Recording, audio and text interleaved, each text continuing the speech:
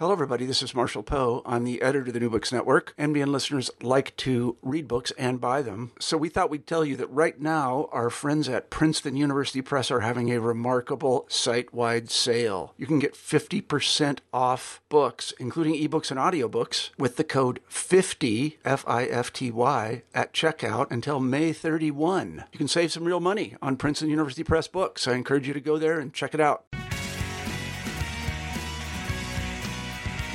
Welcome back to New Books in Political Science. I'm Susan Liebell at St. Joseph's University, and today I welcome Dr. Peniel E. Joseph, the Barbara Jordan Chair in Ethics and Political Values at the Lyndon Baines Johnson School of Public Affairs and Professor of History at the University of Texas at Austin, to discuss his new book, The Sword and the Shield, The Revolutionary Lives of Malcolm X and Martin Luther King Jr., published by Basic Books in 2020. Dr. Joseph argues that Malcolm X and Martin Luther King, often depicted as advocating rival visions, shared a revolutionary path in search of Black dignity, citizenship, and human rights. Welcome to the podcast, Peniel. Thank you for having me. Your earlier books focused on different aspects of Black power. How did you come to focus on this reevaluation of the political thought of Martin Luther King and Malcolm X? Well, in the course of doing the archival research and reading really wide and vast historiographies of civil rights, Black power, and to do that, you have to read historiographies of urban history, of Black feminism, of ethnic studies, of political history, social history, internationalism, Black internationalism, comparative Black nationalism. I really came to see how central Martin Luther King Jr. and Malcolm X were to a reevaluation of post-war American and African American history and its local, national, and global currents. And the more I studied King and Malcolm, the more unsatisfied I was with how they're portrayed in much of the historiography, both separately and together. And so through the course of writing and editing 5 previous books, I really wanted to dive deep into both Malcolm and Martin. And I thought the best way to do that would be a dual biography. Do you, as you were reading through, and I appreciate the description of all the literatures that you're bringing to the biography, and it absolutely shows, did you feel that your reevaluation came from looking at new sources and materials, approaching what was known with these different tools for interpretation, a little bit of both? I'd say it was a combination. We have the King papers, both at Martin Luther King papers in Atlanta, Georgia. We have papers at Boston University, but we have the spectacular published 7-8 volumes of papers by Claiborne Carson at Stanford University. All of that proved very key. We've got his speeches. There's some recordings that I tapped into that the Pacifica Radio Archives had that had not been released in their full length. So there was a lot of new, and of course, there's an extensive secondary literature on King. So I used that combination. And in terms of Malcolm X, really, Malcolm X's papers were only recently made available at the Schomburg, the New York Public Library, the research center there. I used those papers, which are on microfilm, and they're very, very extensive. And there's some new facets to those papers that have been revealed just in the last year or so, including parts of the manuscript of the autobiography of Malcolm X that had not been revealed. So I used really a combination of archival and really the vast secondary literature on both of these men, but also their speeches, their interviews, tried to scour the archives for anything they said or did and use that in my reevaluation.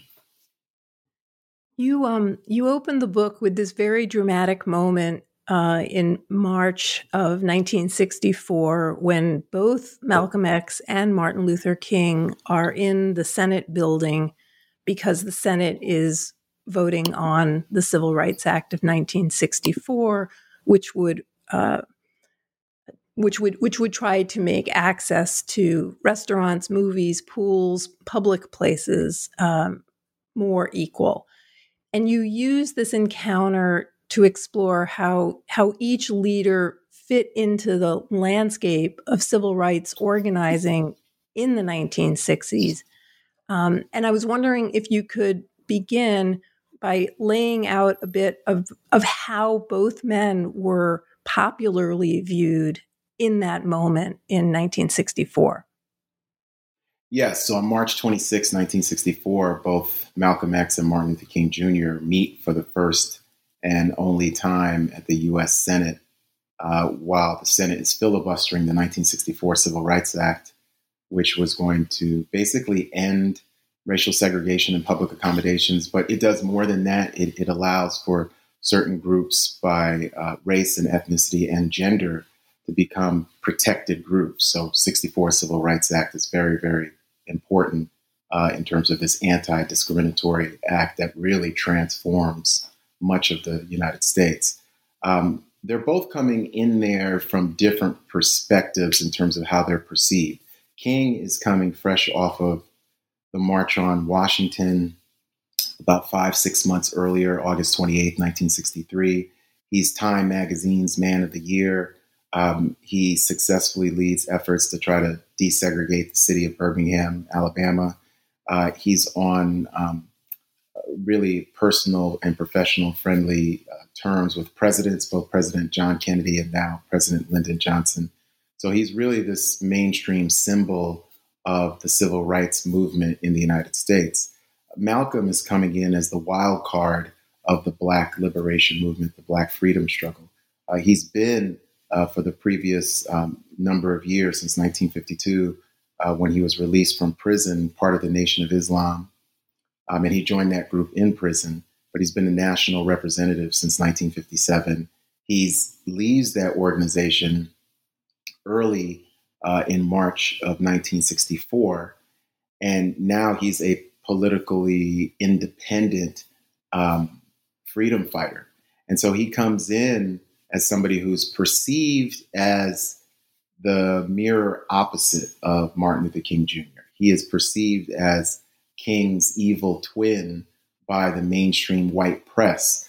But the Black press and Black people, especially at the grassroots and in cities such as New York City, Chicago, Detroit, Oakland, Los Angeles, they really embrace Malcolm X as their freedom fighter, their champion of Black dignity, of Black political self-determination. So when they meet that day, they're both in transition. You know, King is transitioning really to the high point of his political notoriety and credibility globally, because by October of that year, King is going to be announced as the youngest ever winner of the Nobel Peace Prize. And he's going to be this truly global figure from then on. And Malcolm X is really transitioning from the Nation of Islam into this really public global figure who's going to be visiting Africa and the Middle East and Europe, talking about radical Black dignity and talking about transforming the civil rights movement into a human rights movement. So they're perceived in different ways at the time, but they really are converging and are going to be in the process of becoming each other's alter egos on matters of racial justice throughout that year. You mentioned in the book that and just now, that they met only once, but in the book you talk about them persuading each other. And I was wondering, did they have direct communication? Are there letters exchanged? How is it that they were not close, but that they're nevertheless persuading each other? Well, they persuaded each other in a number of different ways. So their lieutenants are in contact with each other probably the biggest go-between is going to be Martin Luther King Jr.'s attorney, Clarence Jones, who knows Malcolm X, as well as being Dr. King's personal attorney, is friendly with Malcolm X, meets with Malcolm X, both in 1964 and previously.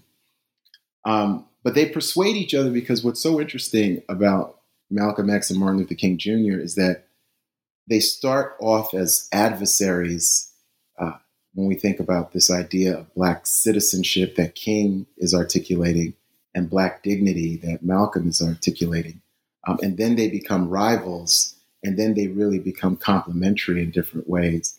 And each man has the other on his mind much of the time, because publicly they are talking to each other, at times mentioning each other's names, at times not mentioning each other's names. So an example is that when Malcolm X first becomes a national figure in 1959, the documentary, which is narrated by Mike Wallace, but is organized by the African-American reporter who's a friend of Malcolm X's, Louis Lomax, The Hate That Hate Produced, turns the Nation of Islam into this phenomenon, but they are presented in that documentary as a Black supremacist group, a Black hate group, an inversion of the Klan. Nation of Islam is not that, even though the Nation of Islam, because of its religious mythology, saying that a Black scientist invented white people and that white people are preternaturally disposed to doing acts of evil against Black people, they traffic in their own racism, even as they also have anti-racism. So when we think about King responds to that documentary and says, well, Black supremacy is bad as white supremacy. So initially, he is thinking of the Nation of Islam and Malcolm X in very cliched terms. Malcolm, in turn, is calling Martin Luther King Jr. and Uncle Tom and the best enemy that white America has ever created, because nonviolence basically allows Black people to be terrorized and lynched and brutalized, Black women to be raped, Black men to be punished and brutalized, Black children and babies to be killed and murdered by white supremacists because of this philosophy of nonviolence. So that's how they start out in the public conversation with each other. But over time, that conversation is going to be transformed. Part of this is because Malcolm X starts debating civil rights leaders who basically serve as surrogates for Martin Luther King Jr. And I show that with Bayard Rustin, who's one of King's closest advisors, who really is the person who schools King about the practical application of nonviolence. After sneaking into Montgomery, Alabama in 1956 in the trunk of a car, Bayard Rustin is the Black, gay, radical, social democratic Gandhiist who's serves time in prison as a conscientious objector, and who's never really given his proper due in the civil rights movement because of homophobia. And Rustin forms a friendship with Malcolm X, because Malcolm is very personally hugely charismatic, besides being very, very brilliant. So when people meet Malcolm X, Black people love him, but white people like him too. Malcolm's a very extraordinary figure, and actually a more charismatic personal figure than Dr. Martin Luther King. King is charismatic as a public speaker. He's very cautious personally. He's very, very cautious personally. So he can come off very, very flat personally, which is why both John Kennedy and Lyndon Johnson never really have a very warm relationship with King. Malcolm is different. So when we see Malcolm calling King and Uncle Tom, King saying Malcolm is a reverse racist, over time, Malcolm starts debating James Farmer, who's head of the Congress of Racial Equality, Bayard Rustin, who becomes the head organizer of the March on Washington. And King hears about those debates, but King also hears about both of those men's impression of Malcolm X. And he hears that the Malcolm X who they meet behind the scenes is somebody who King would like. And Malcolm and King also have James Baldwin in common. And James Baldwin is friends with both of them. James Baldwin is, one of the 20th century's most important writers, irrespective of race. And Baldwin becomes part of the civil rights movement starting in the late 1950s. He visits and travels with Dr. King as early as 1959. He visits and travels with Malcolm X starting in 1961. So Baldwin is probably the biggest public figure who knew both Malcolm X and King the best in American history. And he tells each about the other. So they really come to know each other, even though they meet just one time. And the writing in the book lets us have that same experience. You do such a good job of making us feel that likability of Malcolm X as you're describing people's reactions to him. So it's one of the great features of for the listeners of why to pick up the book is Thank you. Is that passion and that communication of it. No, it's so well done because on the one hand it's page turner because it has this remarkable narrative organization. On the other hand, it's extremely nuanced and rich because of all of the secondary and archival work that's gone into it. So it's a great combination. I felt, especially reading it over the last 2 weeks, it was an extremely profound read. Let me go back a little bit so that's really, really helpful to understand how they're, in a sense, communicating without actually talking or exchanging letters through and understanding both each other through their ideas, but also through their personalities. What you present all of these different ways of showing the opposites. Dr. King is the insider. Malcolm X is the outsider. Dr. King comes from this church background, family background, very different from Malcolm X's experience of radicalization in prison and coming to epiphany and understanding and reading. Nonviolence versus any means necessary. We're familiar with these. And you place them and you try to show what's real about them, but then also what's a problem. And you use these terms, which I thought were really helpful, of Dr. King as the chief defense attorney and Malcolm X as the prosecuting attorney, in order to get at the two angles that they come at this: one, radical Black citizenship, and the other, radical Black dignity. And so I was just wondering if you could take us through a little bit of those oppositions, though I understand that you don't want to make too much of them, and you definitely see this binary as very incomplete. Yeah, I think I'll go through the oppositions, and I'll say that what's so fascinating about both of them is that they come to embrace aspects of the other in their lifetimes. So Malcolm starts off as Black America's prosecuting attorney, and he becomes a statesman. And King is sort of a statesman defense attorney who becomes a prosecuting attorney, which is extraordinary. And I think that's one of the most fascinating things when we watch their lives unfold.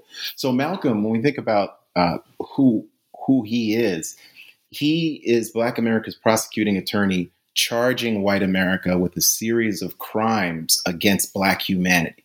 So before there was a Black Lives Matter movement, Malcolm X believed that Black lives mattered, and he also refused to justify that or argue that fact before white audiences, both nationally and globally, which is different from Dr. King. Malcolm argues that Black people deserve dignity. What he means by that is transforming racial oppression into political self-determination.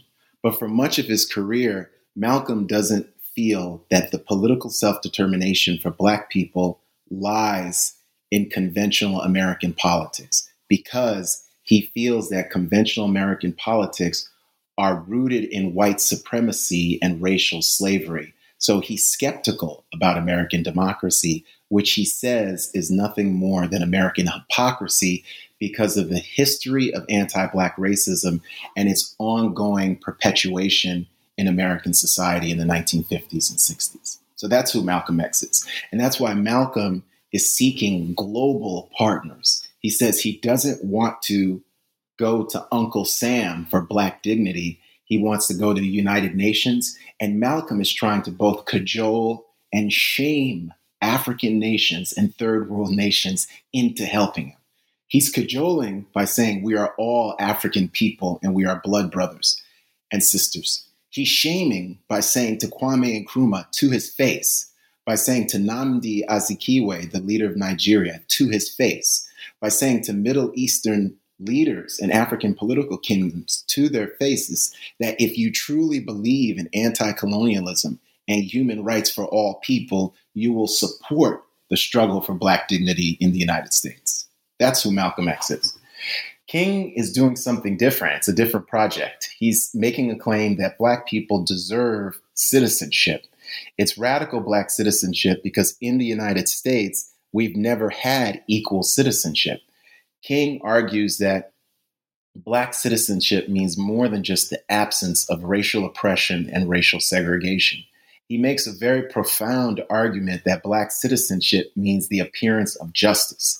He defines justice as guaranteed or universal basic income, decent housing for Black people and all people, the end and transformation of racially segregated and economically impoverished ghettos. And really, he defines citizenship as Black people having access to public schools and neighborhoods that are racially integrated, because King argues not only is that where the resources are, but we are all God's children, and there's no moral reason or political reason for racial segregation. Now, he makes that argument in the tones of a defense attorney. He defends Black humanity to white people, but he also defends white humanity to Black people. And that's very, very profound, because King tells white people, Black people don't want any revenge or any recrimination. They want human rights and to be part of this beloved community. And he tells Black people that all of the racial violence that has happened to them doesn't mean that white people are not good people, and it doesn't mean that this nation can't be redeemed. That's why King makes the argument that the beloved community can actually redeem the soul of America through shared sacrifice from white people and Black people by looking at each other's humanity and changing policies and politics, but also hearts and minds at the same time. So as these two visions, one focused on citizenship, the other on dignity, are articulated by both of them, you describe in the book how King changes over time. And I was wondering if you could elaborate a little bit more on why King comes to change, not to give up what he believes about Black citizenship, but to expand it, and how it's related to what Malcolm X is saying and doing. Yeah, they both come to see you need radical Black dignity and radical Black citizenship. And one of the things that I argue in The Sword and the Shield is that the person who is most profoundly affected and impacted by Malcolm X's assassination is Martin Luther King Jr. And we never really think about it that way. Martin Luther King Jr. becomes the political sword and not just the nonviolent shield in the aftermath of Malcolm X's assassination. And he does this for a number of reasons. I mean, one of the things he sees after Malcolm's assassination and the political rebellion in Los Angeles, in the Watts neighborhood in Los Angeles, that happens August 11th, 1965, 5 days after the passage of the Voting Rights Act, Dr. King comes to realize that the Great Society, for all its ambitions, is not going to provide enough resources for the depth and breadth of both Black deprivation in the United States, but also the awesome power and persistence of white supremacy and institutional and structural and systemic racism in the United States. So Dr. King is an extraordinary figure because I think most people, once they realize that, would still continue along the same track that they were doing and say, well, I'm going to hope for political reform. I'm going to hope for the best. I'm this insider who's won the Nobel Peace Prize, Time Magazine Man of the Year. Lyndon Johnson calls me regularly. I'm just going to hope for the best. He does not do this. What he does is he starts to think and really mobilize towards Black citizenship and dignity. He starts to talk about Black political self-determination. And after Malcolm X is assassinated, King starts to become the most vocal critic of white supremacy. Certainly there are Black Power activists like Stokely Carmichael, who I've written about, but King marches arm in arm with Black Power activists in Mississippi. And it's Dr. King who's saying that racism is running wild in the halls of the U.S. Congress. It's Dr. King who's saying in 1967, the biggest problem in the United States is white racism, which is producing chaos in our cities. And then white government officials say that there would be peace if not for the chaos that white people are starting. This is Martin Luther King. So it's an extraordinary transformation. It's easily one of the most unique things in American history, in our history of social movements and political activism, that somebody makes this kind of transformation. He always maintains, as I write, his commitment to nonviolence, but he's now committed to utilizing nonviolent civil disobedience for a political revolution in the United States. He wants a redistribution of not just resources, but of justice in pursuit of Black dignity and citizenship. And what's easily so extraordinary about King, the last several years of his life, he goes from being the most popular Black American on the planet Earth among whites and Blacks to really being somebody who's vilified in many quarters in mainstream America, somebody who's anti-war, anti-imperialism, his critique of racial capitalism, his critique of inequality and poverty in the United States. He really becomes this person who's more marginalized, even as he's trying to organize this multiracial coalition that's going to be led by Black people to try to transform and reimagine American democracy in order to create that beloved community. You do a great job in the book of always showing the rest of the civil rights landscape, rather than just pretending that these two leaders are all that the movements consist of. What King is making these radical changes in his thinking. Are other civil rights organizations coming along with him? Are they fighting him? Are they standing by with their mouth agape? What's happening with the other civil rights groups? Many groups are skeptical of what King is doing. There's a great anecdote where Whitney Young, who's really one of the most important mainstream leaders of the era, head of the Urban League, tells Dr. King that his speech against the Vietnam War was the wrong political move. And King comes out against the Vietnam War on April 4th, 1967, a year to the day before he's assassinated at the Riverside Church in New York. And it's really an extraordinary speech where he talks about there comes a time when silence is betrayal, and that the United States is the greatest purveyor of violence in the world, but that we can transform American democracy in the world. King says it's going to be a bitter but beautiful struggle. Extraordinary speech, extraordinary. Whitney Young says he shouldn't have done it. He shouldn't have said it. He's conflating those two issues. And in that sense, Whitney is very close to Lyndon Johnson, very close to the Johnson administration. New York Times says the same thing. And Dr. King tells Whitney Young, he says, Whitney, that line of thinking may get you a foundational grant, but it won't get you into the kingdom of heaven. Wow. And I think that's extraordinary. Yeah. No, it's amazing. It's amazing. And it's funny. Dr. King came to St. Joseph's University a few months before he was assassinated. He was invited by the students who somehow he accepted this invitation. He spoke other places in Philadelphia more famously at the time. And in talking to some of the students who were there, they said very few people showed up, because at that point was when King was being questioned, again, having come out against the war in Vietnam, having being critical of the United States. So it was sort of funny to be having this 50th anniversary celebration and then have the actual people who were listening in the audience say, well, I had a lot of friends who just wouldn't show up for Dr. King, which was not something our students really understood.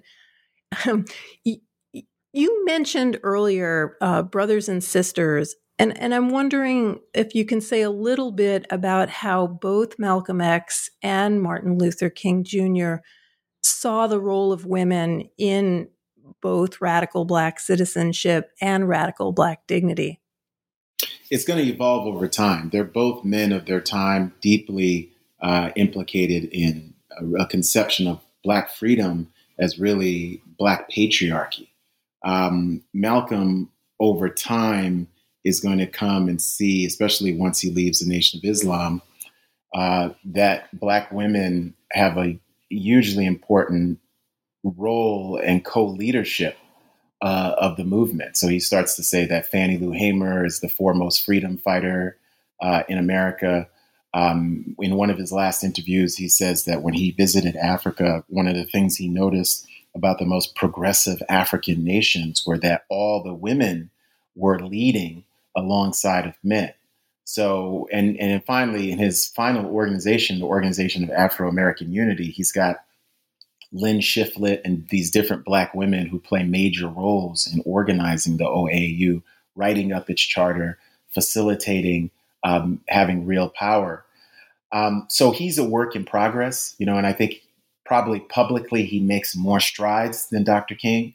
Dr. King is coming out of a Black church tradition that is very, very sexist, that's deeply misogynistic.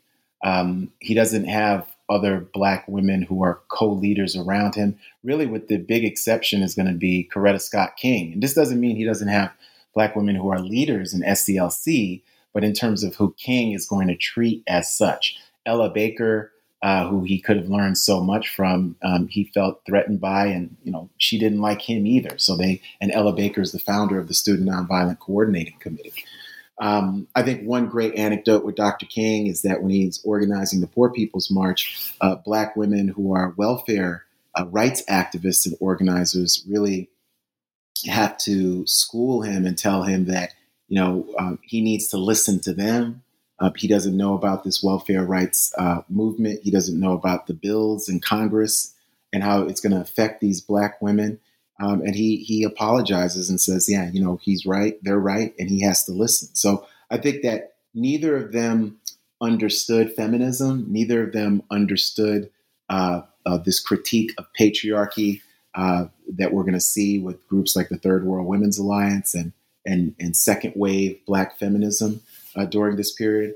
I would say that I think they were open enough that if they had lived past 1965 in Malcolm's case, past 1968 in King's case, they would have embraced those movements because they were interested in human rights and dignity and citizenship for all people. I didn't ask you earlier about how Malcolm X came to change as well, because you mentioned that both of them change, and the book shows how both of them begin in one place and end in another. Can you spin out a little bit about how it is that Malcolm X begins to see some of what King is arguing, and how he, without stepping away from his commitment to Black dignity, expands his own thinking? Yes. So one of the things I argue against throughout the book is just cliches about both of these iconic historical figures. So I argue against this idea that, Malcolm X has an epiphany during the Hajj pilgrimage to Mecca in 1964 and realizes not all white people are bad. All these things are cliches, and historically they're just untrue. Malcolm understood from even visiting the Middle East in 1959 that there were white, blue-eyed Muslims. He understood that. Malcolm knew that not all white people were bad. Malcolm was part of an organization, the Nation of Islam, that had a different political and religious line. And while he was in that organization, like many of us do who are part of political organizations that we use to amplify our voice, he did not really publicly dissent from that, even though privately he had major criticisms of the Nation of Islam. So when we see Malcolm, by 1963, Birmingham, and we see Malcolm's in Washington, D.C., when Birmingham is unfolding. In 63, one of the things I argue in the book is this really important, cataclysmic year. I think we talk about 1968 a lot, but 1963 is just as important for what's going on nationally and globally.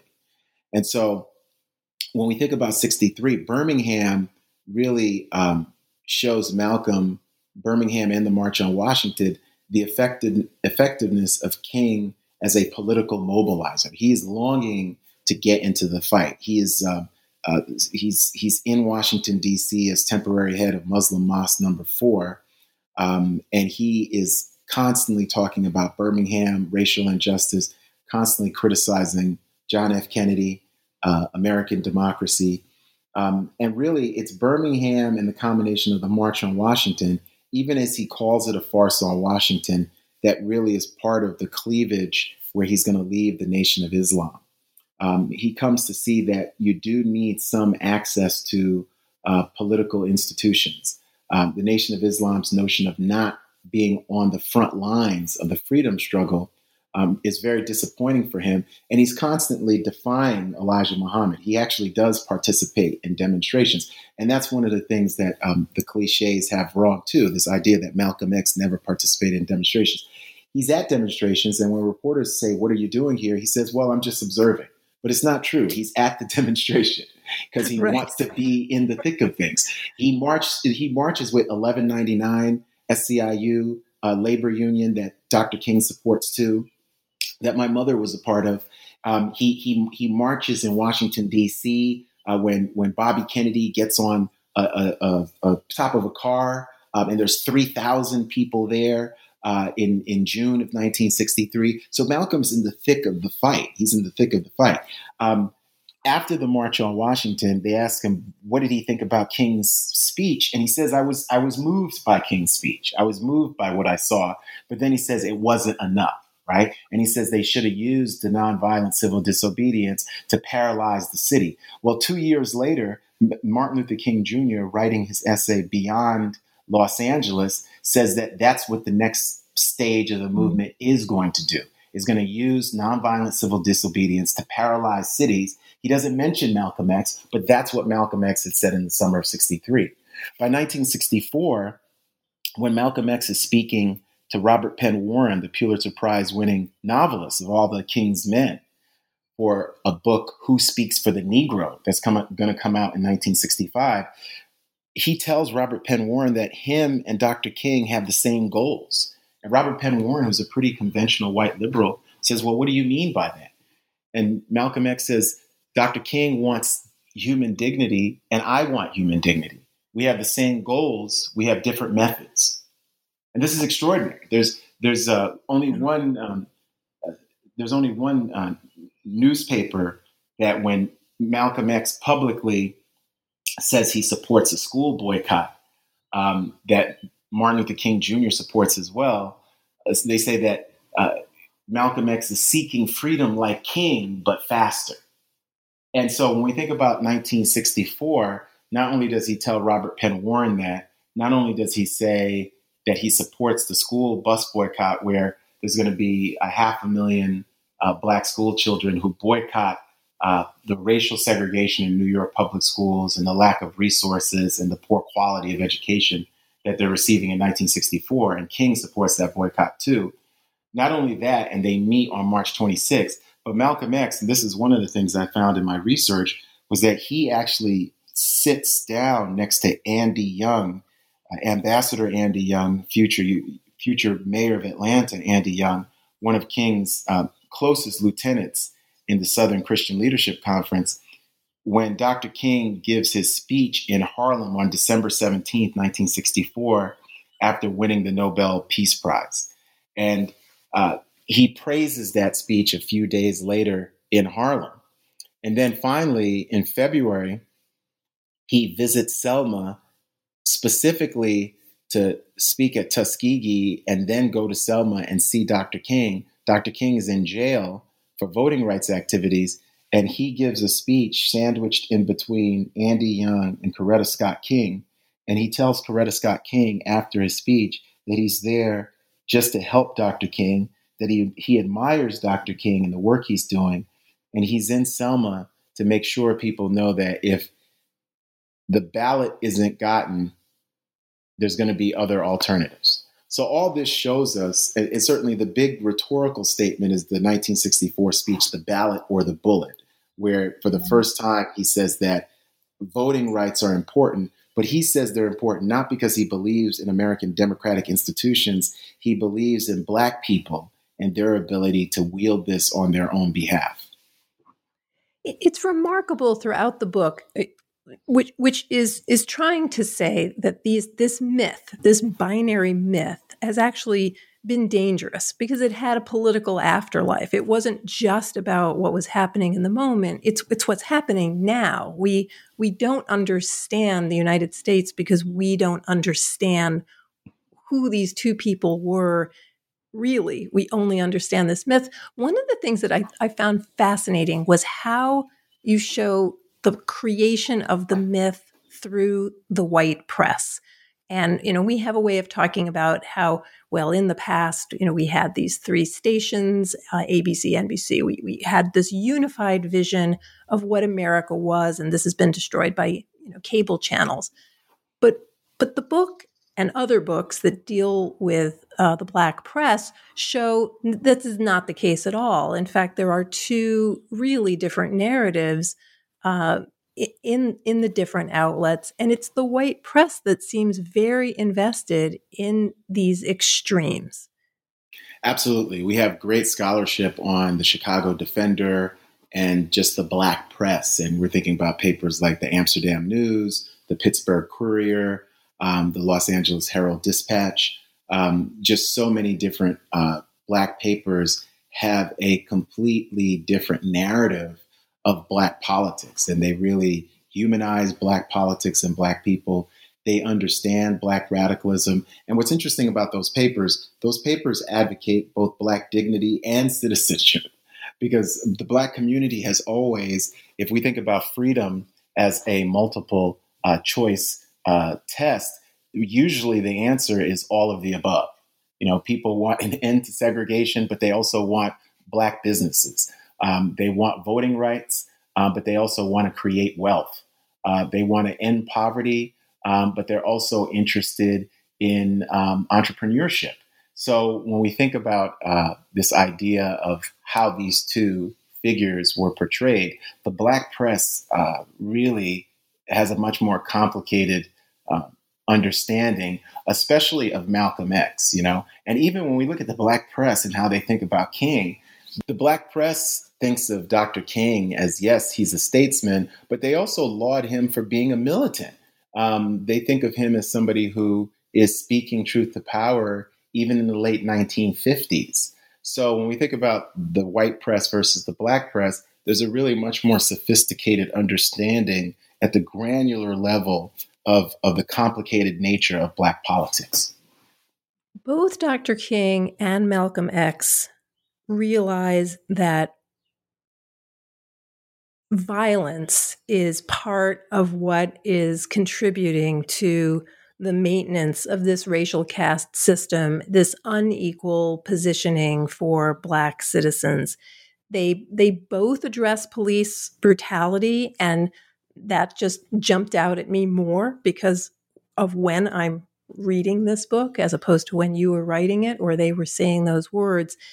And I was wondering if we could talk a little bit about how you think this myth and busting this myth helps us negotiate the moment that we're in which we are making some attempt to understand the relationship between police brutality and violence and inequality again, since we still haven't solved the problem. Well, I believe that both Malcolm X, and I'll start with him, understood that the criminal justice system then and now was a gateway to panoramic systems of racial and economic inequality. Malcolm understood this because he had been incarcerated. Malcolm understood this because of the racial trauma. When he was 6, his father was killed by white supremacists in Lansing, Michigan. His mother placed in a psychiatric facility for most of his adult life. And so Malcolm really understood the lower frequencies that political injustice and white supremacy operated in. And so for him, we have trial transcripts of Malcolm testifying on behalf of Muslims who are brutalized by the police, whether it's in Buffalo, New York, Rochester, Los Angeles, California.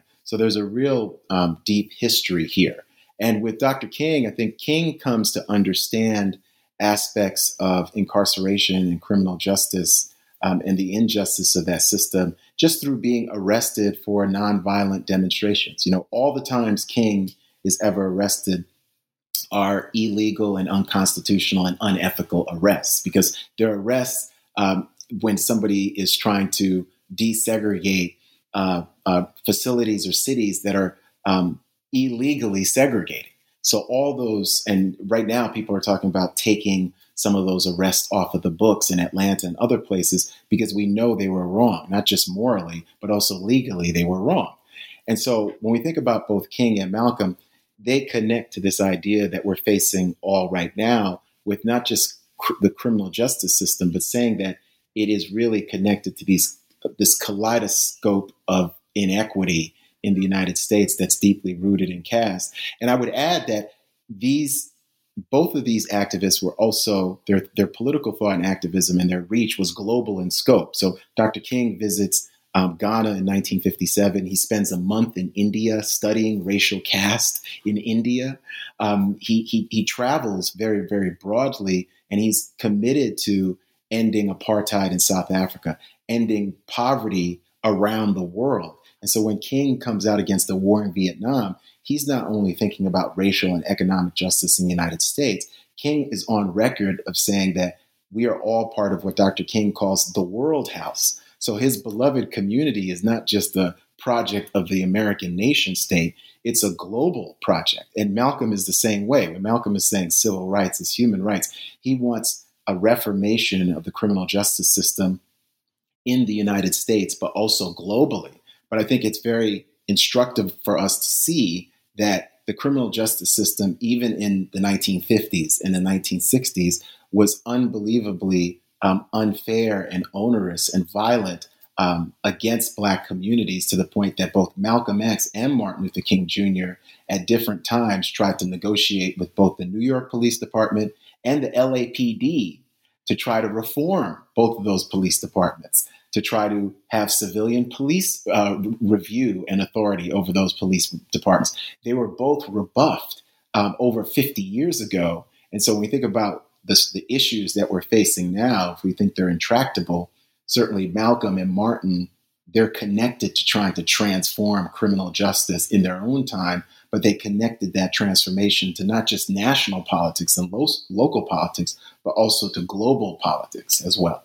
No, it's astonishing. It's depressing to see the consistency, but I think the book goes a long way to pulling back layers to make it clearer, at least some of what needs to be done. And I wondered,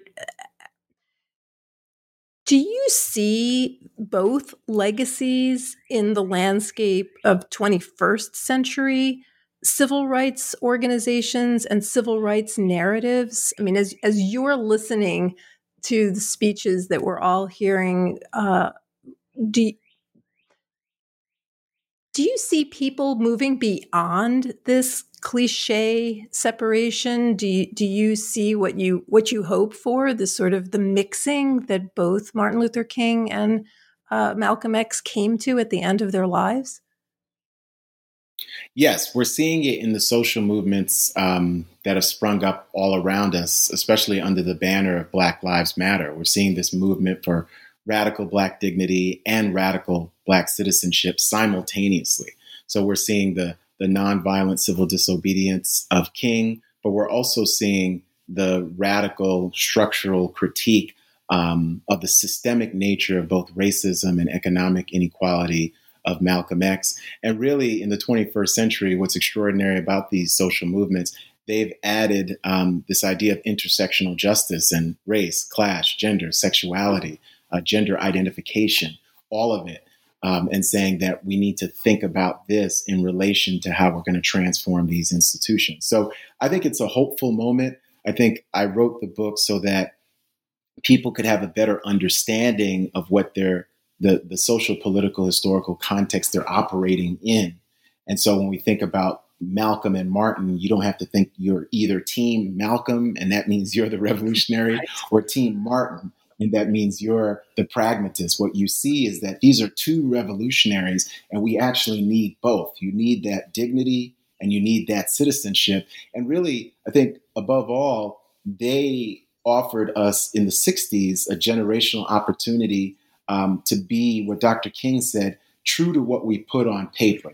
King said the greatness of America lies in the right to protest for right, but he believes in the Declaration of Independence. He believed in the Constitution. And it's King who, in Letter from Birmingham Jail, says that the young people being arrested in Birmingham in 1963 are one day going to be lionized as heroes for bringing us all back to those great wells of democracy that were dug deep by the founding fathers. So Black people have always believed in democracy more than other Americans, and they've loved the country even when the country refused stubbornly to love them back. And I think right now we have another generational opportunity to really right all these wrongs, to fix so much inequality, and to do that we have to deeply empathize with each other. We have to speak truth to power, and we have to recognize our innate humanity when we look at each other. And I think Malcolm X and Martin Luther King Jr., when we get away from the cliches, they are two of the most iconic leaders that provide us a framework for how we want to live in the future, to create that beloved community, and to have a society that's free of injustice for all people. Peniel, what's your next project? I'm working on a book on 1963. Okay. And the civil rights movement in 1963. I think it's a fascinating year, and I think it's a year that is as important as 1968. Is it going to be a biography of a year? Are you willing to share, or have you figured out? Yeah, I think it's going to be, there's going to be multiple narrative strands. I think we're going to have different people who are a part of it. Certainly King and Malcolm, but Lorraine Hansberry, Gloria Richardson, other folks. So it's that year, and what that year can teach us, because it's really this important year. It's a violent year, but it's also a hopeful year as well. So I just think 63 is an enormously important year, and it tells us a lot about the way in which we live now as well. Well, it sounds terrific. I want to recommend to listeners that this is a book that is accessible, that this is a book that anyone can pick up and read. It's great for students because it provides so much of the contextualization before making the sophisticated arguments. It's remarkably rich in terms of the literature and the documentation that it's bringing to it. So find The Sword and the Shield, The Revolutionary Lives of Malcolm X and Martin Luther King Jr. This is published by Basic Books in 2020. It's available on the Basic Books website, on our normal providers that people use, Barnes & Noble or Amazon. I'm encouraging people to support their brick and mortar stores by using bookshop.org or just ordering directly from the bookshops so that they're still in business after the pandemic. Peniel, thank you so much for taking the time to talk to us today. I very much enjoyed the book, and it was just a pleasure to get to ask you questions about it. Susan, thank you so much for having me. This was great. It's a great conversation, and I really enjoyed myself. Thank you.